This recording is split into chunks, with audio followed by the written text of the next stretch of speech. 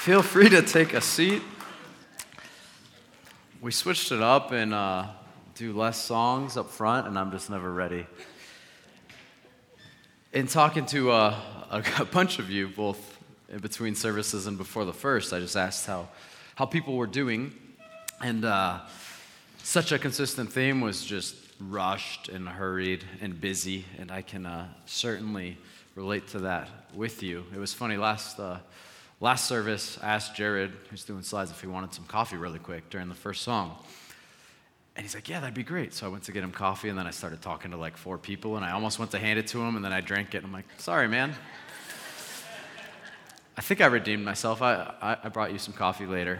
And then I had 2 cups, which was good. I like that on a Sunday.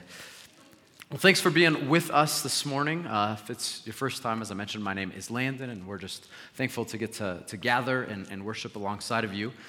This morning we'll be in the book of Esther, chapter 9 primarily, and then a little bit in 1 Samuel chapter 7 to continue in we'll get to the forgetful theme, but rushed and hurried theme. I forgot to put my slides in because Kimberly's gone. And so you're going to have to do something really, really hard today and actually read out of the Bible instead of have slides. We'll see if you can do it.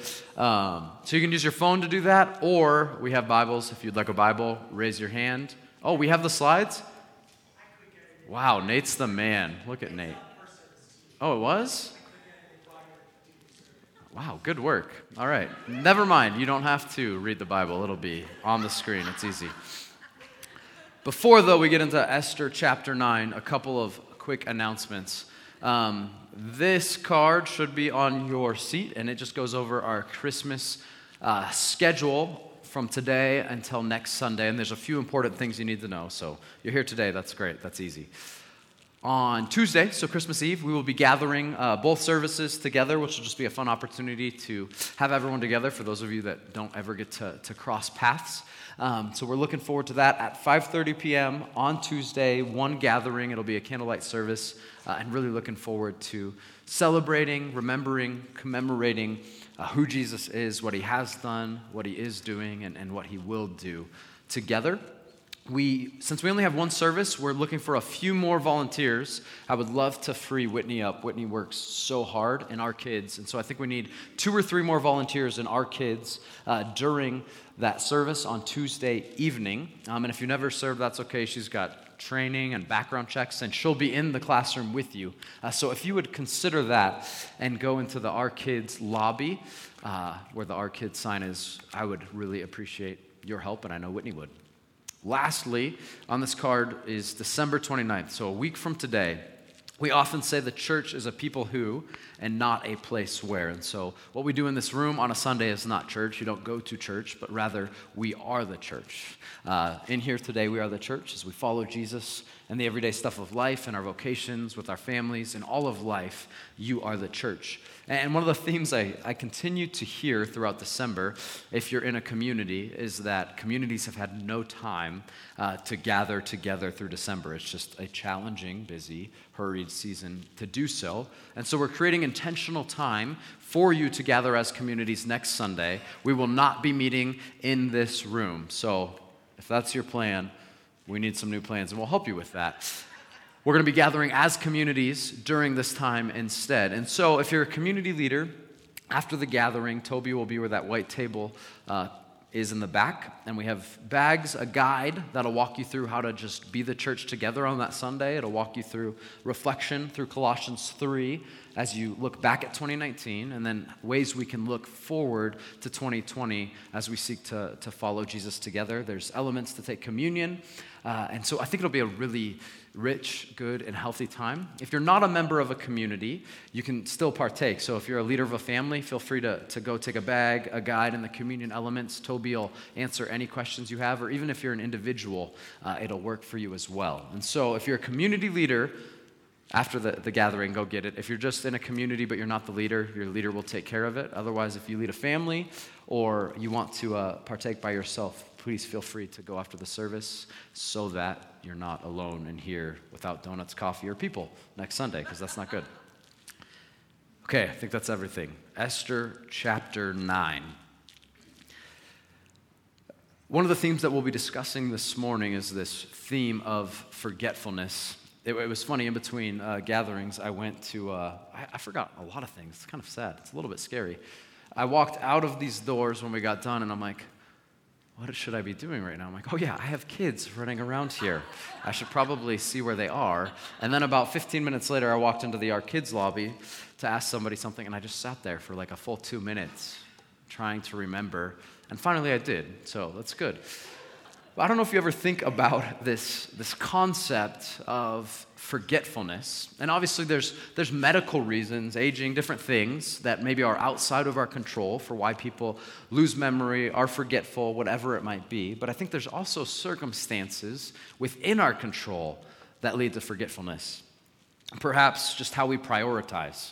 If you change your hierarchy of priorities, eventually you'll forget things that are on the lower end so that you can remember things that are on the higher end of your priorities. I think busyness is a big one. Many of you are so busy, it's impossible to remember all the different things. How many bills you have to pay, how many places you have to be, maybe how many kids you have to watch, whatever it might be. And I think if we kind of ponder and consider it, we could agree that forgetfulness, carelessness, and a lack of devotion, of being devoted to a person and a relationship, those things are relational killers. And any relationships you have, if there's a lack of devotion, if there's forgetfulness or carelessness, that's going to really harm the relationship. And that's the case when we consider our relationship with God as well. And so as we enter into our discussion through Esther this morning, what I want us to think about is this: how quick we, and the people of God and Esther and throughout the scriptures are as well, how quick we are to forget that God is good, He is in control, and He's loving. This book really tells two stories, the scriptures. On one hand, they tell us that God is good, He's in control, and He's loving. And on the other hand, they tell us how quick we are to forget that God is good, He's in control, and He's loving. And both of those parts are really intentional in the scriptures. The account of Esther begins and is the story of a little girl named Esther who is an orphan. Her parents have died. She and her family and her country, her nation, have been forced into a culture, into a new nation where they're not welcomed. It's fraught with racism, so much so that even though her parents are dead, she can't embrace them physically, but she can't even embrace her heritage, her culture of her family, because if anybody knows that she's Jewish, that actually might put her life at risk. It's a pretty broken space that Esther lives in. Esther grows up, and the scriptures tell us that she's a beautiful woman, but that ends up being potentially an issue as well, because though we might think of, or like to think, that the account of Esther is this glamorous story of a beauty pageant, it's not. It's actually a pretty horrific, dehumanizing account of a sex contest for the king to find his new queen. And really the only thing that matters in this account, at the beginning at least, is who brings the most pleasure to the king. That's what matters. And this is the place, the space where Esther is raised without parents. But through this brokenness, what we see is that in this book, all 10 chapters, God's name is not mentioned one time. It's not written. There's no trace of it, and that's intentional by the author to show that even where his name is not written or known or worshiped or he is not followed, his hand is still guiding the process. What we see is that Esther is going to receive favor of all kinds. As she enters into the palace, she's taken there and forced there, she receives favor from all of the king's servants. She becomes their favorite, and they do whatever they can to help her. Eventually, the same will be true of the king. He receives her favor. She receives his favor, and he's going to look out for her in time. Eventually, though, things get to an even worse place. There's a literal date set by an enemy of the Jewish people for the genocide, for the destruction, for the annihilation of every man, woman, and child that is Jewish. A literal date is set when they as a nation in this area will be murdered and wiped out. And you go, that's about as low as it can get. And it's in that moment, in that space, at that time, that God steps up. Throughout the series, one of the things we've discussed is this idea that when things are hard, sometimes God allows that to happen intentionally. Because if it doesn't get hard enough, if it doesn't get to the point where we go, there's no way I can handle this, there's nothing I can do in this moment, it can only be an act of God, we will be really quick to forget that God was the one saving, and we'll try to take credit for ourselves. What we see in the book of Esther, though, is that God clearly provides for the people. He saves them. In the worst of the worst circumstances, he rises up even where his name is not known and provides. And the story's all but over in chapter 9. And I read this last week, but I want to read again the account of what they do after this victory, beginning in verse 20.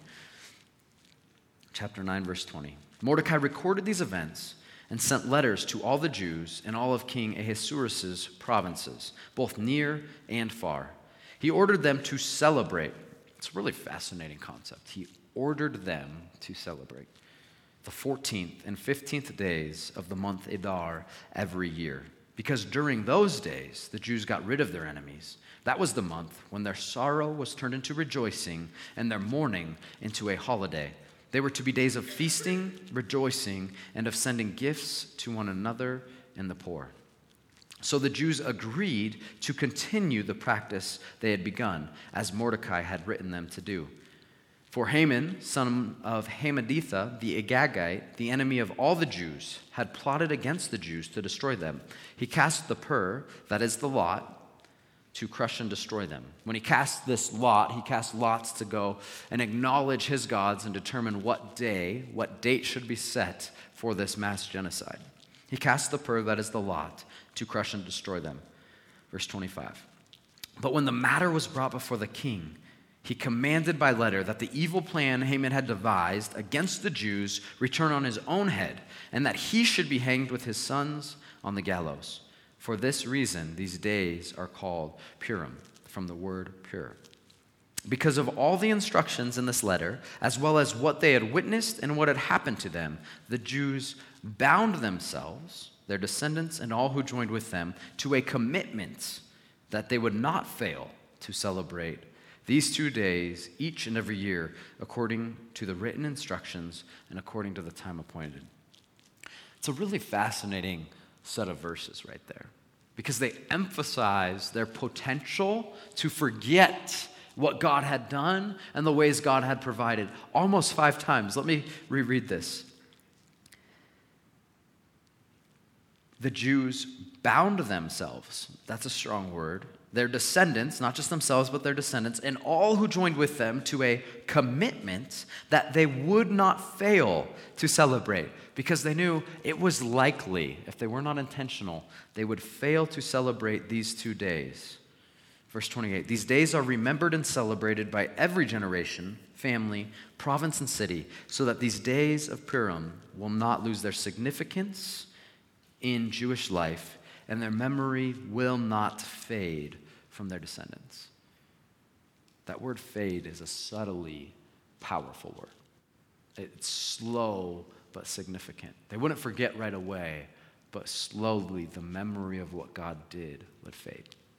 If you were with us last week, I talked about 2 illusions that Satan will put before us, that he will put in our vision and perspective to draw us away from the truth about God. And I want to recap those and read a couple of the quotes I read last week. The first illusion is this, that we forget God is good and that he wants what's best for us. The first illusion that Satan will present before us is to forget that God is good and that he wants what is best for us. This illusion will present itself, or Satan will present it, especially in times when the circumstances are hard and broken, and it's challenging to actually believe God is good. And on that, I read last week what Paul Tripp wrote about circumstances. I think it's important, and it's hard to actually ponder this in our hearts. He says this, when God chooses something to enter your experience that you would have never planned for yourself, something that's hard and difficult, when the unexpected and unwanted and the unplanned enters your door, how do you respond? Do you question the goodness of God, Do you question his presence? Do you look over the fence and envy somebody's life? Or do you say, you are Lord. You can lead me anywhere you want to have me. My rest is not in my circumstances. My rest is in you. How are you responding to the hard call of God? Think about those words for just a second. Think about what it actually means to say, you are Lord. You can lead me anywhere you want. That's a significant amount of trust. You are Lord. You can lead me wherever you want. In good circumstances and bad ones, to trust that he is good, he's in control, and he's loving. The second illusion is almost the inverse of this. The second illusion is that we forget God when we believe, A, we are in control, or B, we are responsible for our successes. Tim Keller wrote on this and paints the picture in a helpful way. He calls pride a kind of cosmic plagiarism. Pride looks at the things in life and says, yep, I am the author of that. When in reality, God and God alone is ultimately responsible. God created us. God sustains us in being. God gave us our smarts, our ability to reason, and our families. He chose our country and century. All of it is a pure gift from God. Pride overlooks all of this and says, no, it's all me. I'm the author. I built this. I deserve it. That's tempting when things go well, when we think we've worked hard and we've earned, and maybe you have worked hard, you probably have, and you probably have gifting and skill sets. But what we often do is we forget that God gave that gifting, that God placed you where you're at. You were born where you were born. You didn't choose any of that. And so even what we've worked for, we only had the opportunity to work for because we were given the opportunity. There's this emphasis on commemoration, on rejoicing, on celebrating, on remembering what happened in Esther because they knew they were prone to forget in the same way that we are a forgetful people. Commemoration is something that God established frequently for his people because he knew that they were forgetful. And it's all very purposeful. We see this in the Jewish calendar and with Jewish holidays. I'm going to list just a few, but the first is Passover. Passover is a holiday that is much more than just a break from work or rest. It is intentional to tell a story from one generation to the next, that there was a time when this family, when this nation that was born of God, that was blessed through Abraham, was in slavery in Egypt. And it wasn't until God came into the picture and provided, saved, and redeemed that they were brought out of this oppression and slavery. And so every year when Passover comes about, it's a remembrance, a commemoration of what God has done so they would not forget. The Feast of Booths is similar. It remembers the days that they wandered in the desert after God had provided for them, when they had no food and they had no water, when they lived in tents, when enemies attacked, but time after time after time, God provided. And so once a year at the Feast of Booths, the Jewish people will actually leave their homes, build a tent as the commandment in the scriptures, and then live in a tent for a full week. Like that would get you to remember. Your kids would go, why are we doing this? Because there was a time when this was our only option. When we were in a lowly place, we had no food, enemies attacked, we lived in tents, but even in that moment, God provided. It tells a story so that generation after generation would not be quick to forget, to let the memory of what it is that God had done fade. Because we're a quick to forget people. This holiday that's established as a result of what happens in the account of Esther is the same. Purim's going to celebrate, going to remember what happened. And that even where his name is not written or known, God's hand is guiding every step of the way. Through the good circumstances and the bad circumstances. He will provide, but he's going to provide in his timing and in his way. He might let it go just long enough so that we have no hope, so we can know our only hope is in his name, not in our deliverance. Commemoration is something that wasn't just for Jewish holidays, but also individuals and smaller scale stories as well. If you have a Bible, go ahead and turn to 1 Samuel chapter 7. I'm going to read beginning in verse 2. And the context of this is that God had already provided. He'd saved this nation out of Egypt, and they've been in the promised land. But as you might expect, they've already forgotten who God is and what he's done. That he's good, he's in control, and he's loving. They've walked away from him forgetfully. Verse 2 says this: Time went by until 20 years had passed since the ark had been taken to Kiriath Jearim. Then the whole house of Israel began to seek the Lord. We receive a lot of context. So they had lost a big battle, a significant battle 20 years ago. And then it says, then the whole house of Israel began to seek the Lord. So they were not seeking the Lord. They had forgot him. They were walking in their own ways, pursuing other gods. But now they're returning. Samuel says this in verse 3. If you are returning to the Lord with all your heart, get rid of the foreign gods and the Ashtoreths that are among you. Dedicate yourselves, devote yourselves to the Lord, and worship only him. Then he will rescue you from the hand of the Philistines. So the Israelites removed the Baals and the Ashtoreths and only worshipped the Lord. Verse 5. Samuel said, Gather all Israel at Mizpah, and I will pray to the Lord on your behalf. When they gathered at Mizpah, they drew water and poured it out in the Lord's presence. They fasted that day, and there they confessed, We have sinned against the Lord. And Samuel judged, or led, the Israelites at Mizpah. This seems good.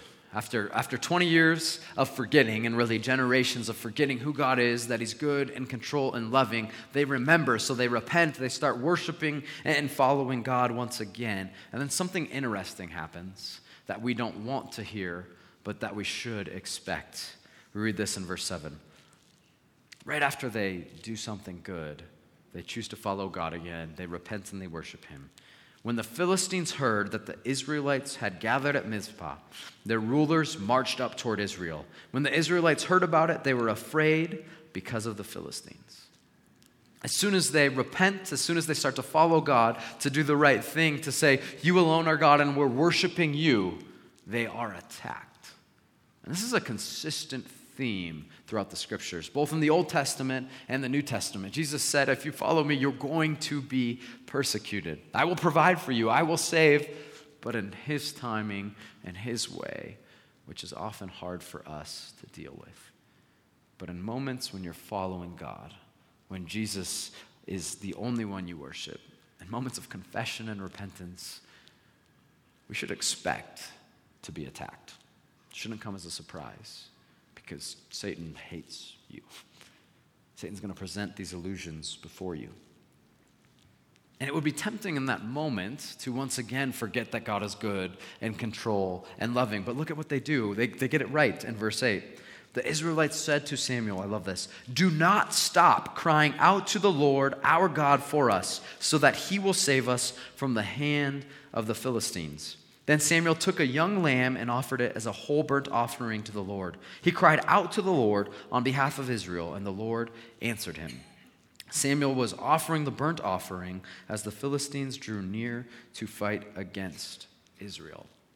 So it's interesting. We can expect to be attacked, but then I love what their response is. This is the second thing we should take away from this account. They say, Do not stop crying out to the Lord for us. Not just cry out to the Lord, but do not stop. Because again, we don't know the timing or the way in which God will provide. He will, but we don't know when or how. And so they say, do not stop. You've cried out for us to the Lord. You cry out to the God in circumstances that are hard or are good, and do not stop. I love that picture. We can expect to be attacked and do not stop. Because again, we don't know the moment when God will say, okay, here I am.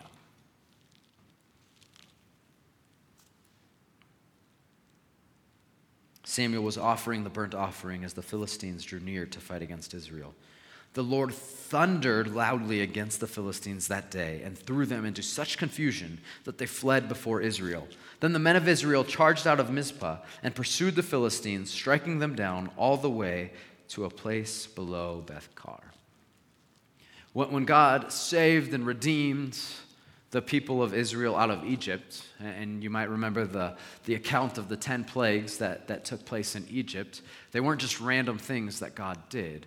God was showing that the gods of Egypt were not the gods in charge. He was directly contradicting, based on nature, the names of those gods and what they were considered to be gods of. And something similar happens here. The author, when he says that the Lord thundered, is directly contrasting the gods that the Israelites had previously been worshiping. The Baals and the Ashtoreths and a god named Dagon was considered to be the god or the gods of the storms. And so when we read that the Lord thundered, there's not just like this random coincidence that happens and yay, Israel gets a victory. What's happening is God is the main character. And he's putting on display that there are no other gods. I alone am in control, I am alone good, and I am alone loving. There are other gods that will have an appearance for a time of being in control. That's what we see in Esther. The enemy of the Jewish people has all the power, control, wealth, and influence for a time. There are other gods that will seem good for a time. But what God shows here when he thunders, he says, I am alone the God of the storm. I am alone the God that is truly in control, truly good, and truly loving. Verse 12. Afterwards, Samuel took a stone and set it upright between Mizpah and Shen. He named it Ebenezer, explaining, the Lord has helped us to this point. So the Philistines were subdued and did not invade Israel's territory again. The Lord's hand, whether his name's written and known or not, the Lord's hand, in this case, it's written. In Esther, it's not. Either way, he's in control. The Lord's hand was against the Philistines all of Samuel's life. When they repent and they worship God, what happens? They're attacked. But what do? They do not give up crying out to the Lord. And then they don't stop there. Maybe we've experienced that. Hardship, victories, whatever it is, we cry out to God and he delivers. I think often we stop there, though. But look at what happens in verse 12. Afterward, Samuel took a stone and set it upright at the place where this happened. He builds a monument and a memorial so that when they traveled across this place, they would see the stone, they would know that it was called Ebenezer, and they would remember, thus far the Lord has helped us. They would remember that in this spot where this stone is, we had victory, not because of ourselves, because they could be quick to forget that it was God that provided, but because God showed up at the timing when they needed it most, and his timing when they did not give up crying out to him to hear. We don't do that in our culture, in our moment. Like, do we have anything physical that you walk by and you see and you remember? There's a commemoration that at this point in my life, at this time, when I went through this thing, God provided. I think what happens is our memories fade really quickly, and all of a sudden there's kind of this blur, and I can go, wow, I got myself here. I went to school, I put in the hours, I worked hard, I did this, I did that, I took those risks, whatever it is, and we rewrite the story to say, I'm the author of what is good. Or maybe if it's bad, we go, God's the author of that. I had no role to play. We're quick to forget.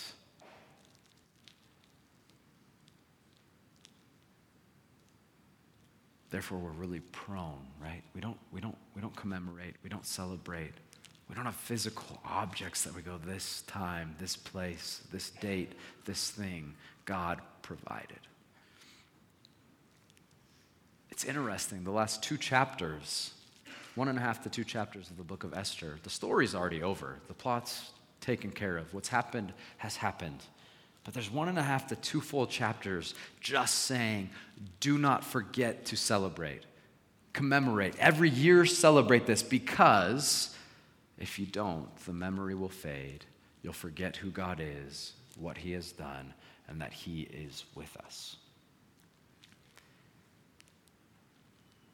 So that brings up the question for us. Again, what causes that forgetfulness? I think there's different things. We talked about priorities, busyness. There's various circumstances and reasons. One that really sticks out to me, though, is opportunity.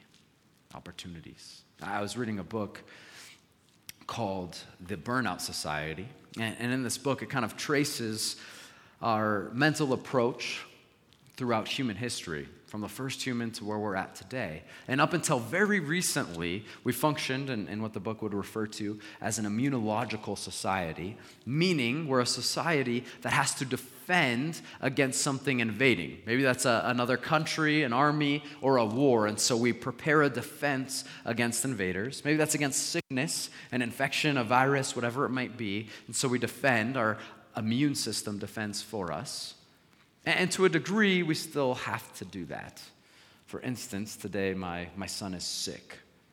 And so we have to defend. His body's trying to defend against that sickness. But we can go to the doctor and get an antibiotic so that he can get better. Like, that's not, death is not, it happens, but it's not on the forefront of our minds. War is not on the forefront of our minds all the time. What is, though, is opportunity. The premise this book makes is that what we need to defend against now, and we have no clue how to do it, because for the entire course of human history, we fought against bad things. What we actually have to defend against now as individuals and families is good things, are good things.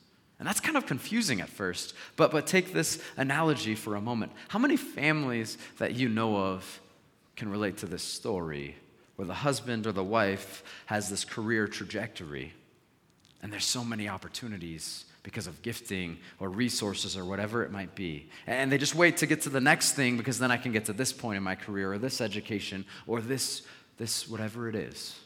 And they push because there's great opportunities and they're real and they're good. And eventually the family's left with nothing because all that mattered was the push and the opportunities. It's interesting that in our American culture with the American dream, from literally the moment a child is born, they are groomed and preached to and told, go meet your potential. Who knows what you're capable of? You got to go out there and get it. If you work hard enough, it will happen. And the goal that we're told to pursue is that potential. Yeah, I mean, it's funny if you walk through Target and you look at baby clothes, the boys' clothes are going to have a football, baseball, or basketball, and it's going to say MVP. And it's subtle, but it says, here's your job. Here's the hope is that you can go be the MVP. And it's kind of funny and cute, but at the same time, it says, this is what we pursue. This is what we value. Go meet your potential. And the girls' clothes have princesses and other aspirations, right? Like, before they can even think in that way, we put clothes on them that say, go be this. You can reach your potential. The resources are there.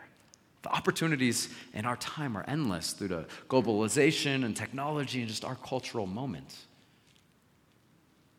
It's fascinating, though, if you look at the rates in which depression is increasing, suicide is increasing, mass shootings are increasing. And one of the connections this book, The Burnout Society, makes is that we're actually all failures culturally. From the moment you're born, you're told, go meet your potential. But if we look at all the opportunities around us, not one of us will ever get close to our potential. Not even close. At some point, you have to let go and fail, and it goes against what we've been taught and the clothes we've worn since we were a baby. So we actually have to defend for the sake of our families, ourselves, human flourishing, being human the way we were made to be and designed to be by God against opportunity. And we've never had to defend against opportunity until recently. Until this cultural moment. And it's burning people out. It's killing people, literally. It's depressing. We can't get there. There's never enough. You can never do enough or be enough or get far enough. So I think in the midst of that opportunity, this grind, this going, this pursuit, when God provides, when he does something good that's worthy of celebration, we might celebrate for a quick moment and then we're on to the next opportunity. When he gets us through something broken and brutal, we might go, thank you. We don't build the monument. We don't celebrate. We don't remember the next year. We're looking at the next opportunity. I think culturally, we're missing something because we're so consumed with our opportunities and ourselves and building our American dream and moments and palaces in whatever form they take place. But the memory of what God has done fades often, fades quickly, and we forget that he's the one that provided and got us through. Chelsea, my wife and I were in New York City a few months ago, and we were walking one night just having a good time together, and I heard this sound, and it was rhythmic and pulsing and got my attention because it wasn't familiar, but it was distant, and so I was curious, and we kept walking a block, and then it got a little bit louder, and then another block, and then we entered this park, and there's trees all over and grass, and it's beautiful, right in the middle of New York City. And we keep walking, and the sound now has turned into this roar and this rush and this power, and you couldn't ignore it. And I was like, what is this? This is weird. And we keep walking, and eventually I get to the spot where the sound is being created, and then I knew what it was. It was the 9/11 memorial. And there's this description I pulled off of their website. Here's what it says about it. It's a tribute to the past and a place of hope for the future. The 9/11 Memorial Plaza is alive with twin spirits of remembrance and renewal. The 8-acre park is a supremely contemplative sanctuary composed of a grove of nearly 400 white oak trees and the largest man-made waterfalls, that's the sound I heard, in the United States. Set within the footprints of the original Twin Towers, each pool is approximately 1 acre in size. That's massive. The names of every person who perished in the terror attacks of February 26th, 1993, and September 11th, 2001 are honored in bronze around the twin memorial pools. You can't, if you've not seen it, walk up to it and have your breath taken away. It's powerful. And actually, it drew me in without looking for it from a couple blocks away. That's how significant this memorial and monument is. And very, very worthily of it, right? It's worthy to still mourn what happened. And it's worthy to celebrate the heroes who saved many lives that day. But it's interesting to wonder, do we have anything like that about the God who left his throne to take his form as a man to give up his life on a cross for us? Sure, we have this whole Christmas thing, but I kind of feel like it's just sprinkled with some Jesus, realistically. Does it actually commemorate? Is it something that draws you from far away, from blocks away to go, this is what God has done?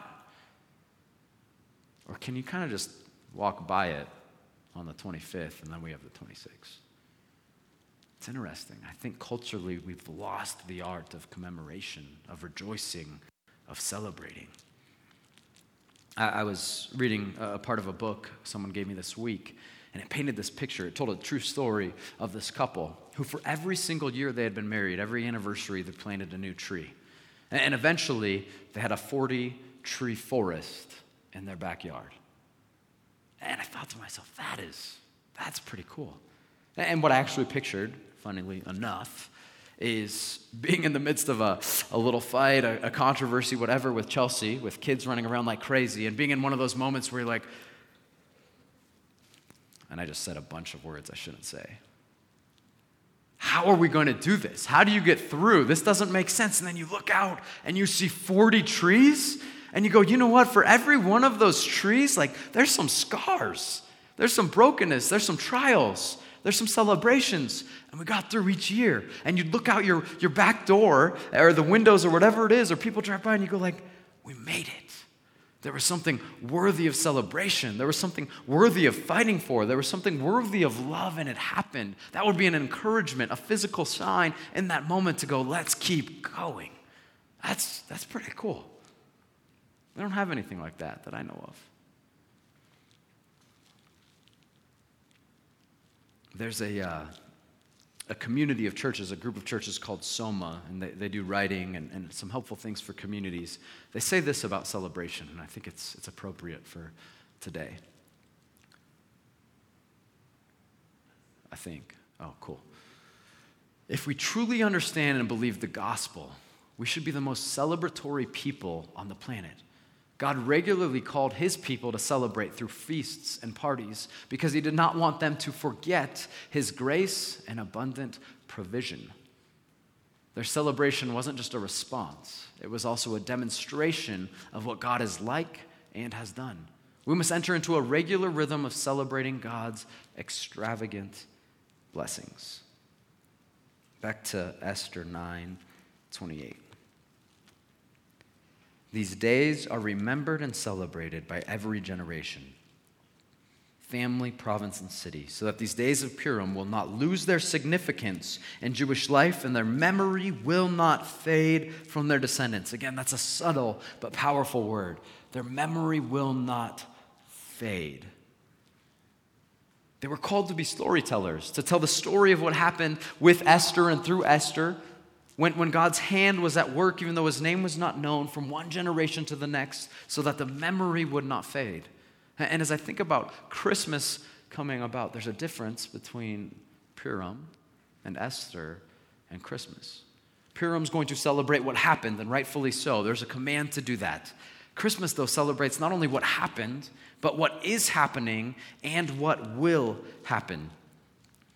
Matthew 1:22 through 23 quotes a prophet from the Old Testament saying that a child would be born, and his name, we have it, great. Now all this took place to fulfill what was spoken by the Lord through the prophet. See, the virgin will become pregnant and give birth to a son, and they will name him Emmanuel, which is translated, God is with us. It's funny, as I was reflecting this week on Christmas and the Christmases I've had in the past, all I hear about, think about, sing about is baby Jesus. Like there were some shepherds and some wise men and a star in the sky and this baby born in a manger and a silent night, and that's cool, that's great. But it's interesting, we stop there with what happened, and that's good. But Christmas is not merely about celebrating the first breath that Jesus took. It's about celebrating that he is Emmanuel, God with us, that he is still breathing and alive and well and conquered death, sin, and Satan. And so whatever we're going through in this moment, good or bad, he is with us. It's not about the first breath. It's that he's still breathing. As we commemorate and celebrate Christmas, it's not about the first cry that Jesus took in that manger when he was born. It's about the last cry as he hung on a cross and said, "It is finished."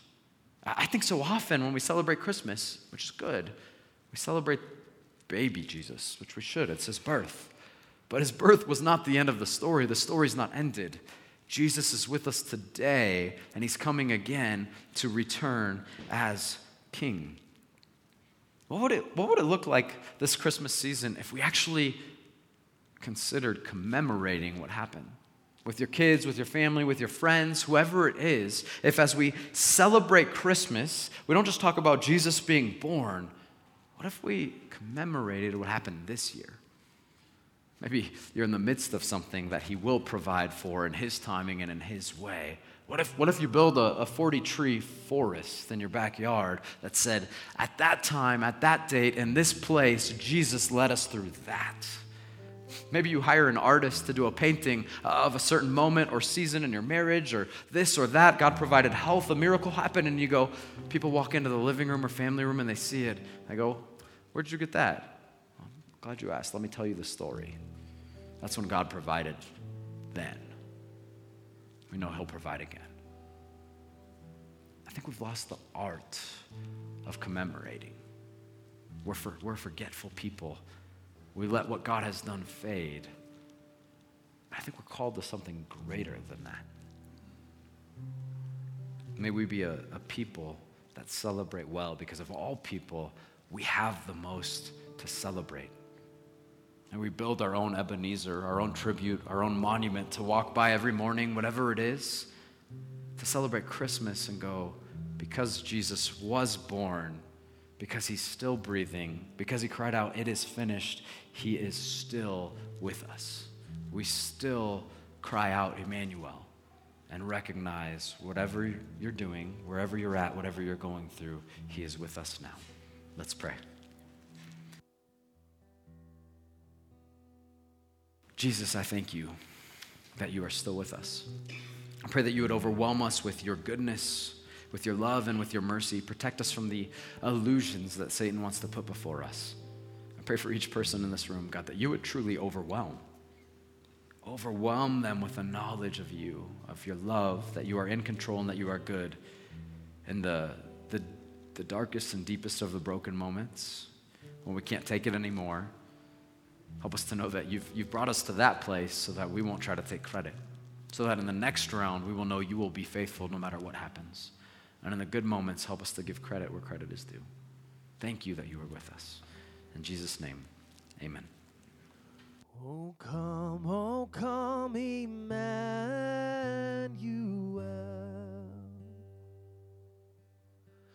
and ransom captive Israel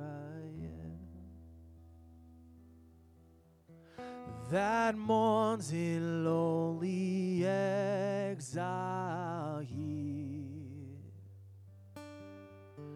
until the Son of God appears. So rejoice, rejoice, Emmanuel shall come to thee, O Israel.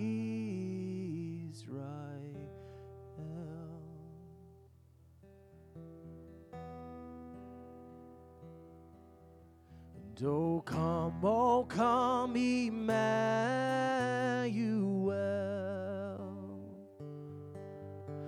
and ransom captive Israel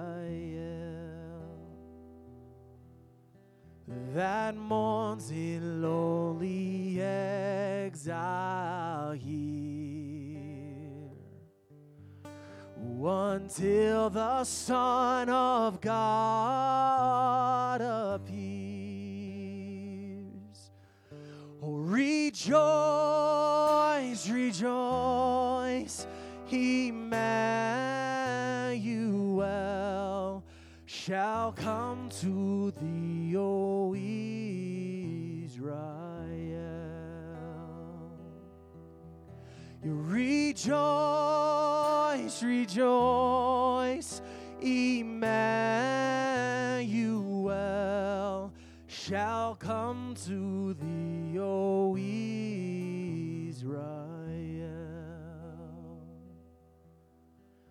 Oh, come, Emmanuel, and ransom captive Israel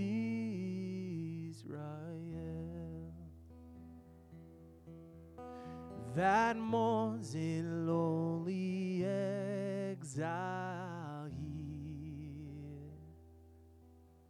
until the Son of God appears. So rejoice, rejoice, Emmanuel shall come to thee, O Israel.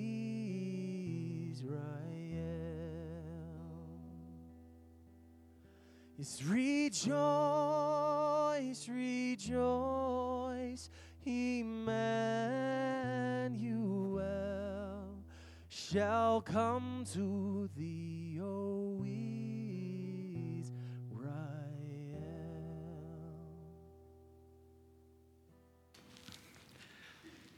As we continue to worship, we respond in worship 3 times, or in 3 ways, every week. The first is through reflection, and so through the next couple songs, and as we wrap up our time together in this gathering, I'd encourage you to reflect on the fact that Jesus is with us, and what are the ways that you can commemorate how he is working in your life today, this year, and celebrate that together so that we don't forget and let our memory of what he has done, not what we have done, but what he has done, fade. Take the next few moments to reflect. We also take communion each week, and as we take communion this Sunday, as you take the bread and dip it into the cup, and whether you take it individually or maybe with your family or your community, Jesus says to do this in remembrance of me. And today as we take communion, we are remembering that he indeed is still Emmanuel. He is still with us.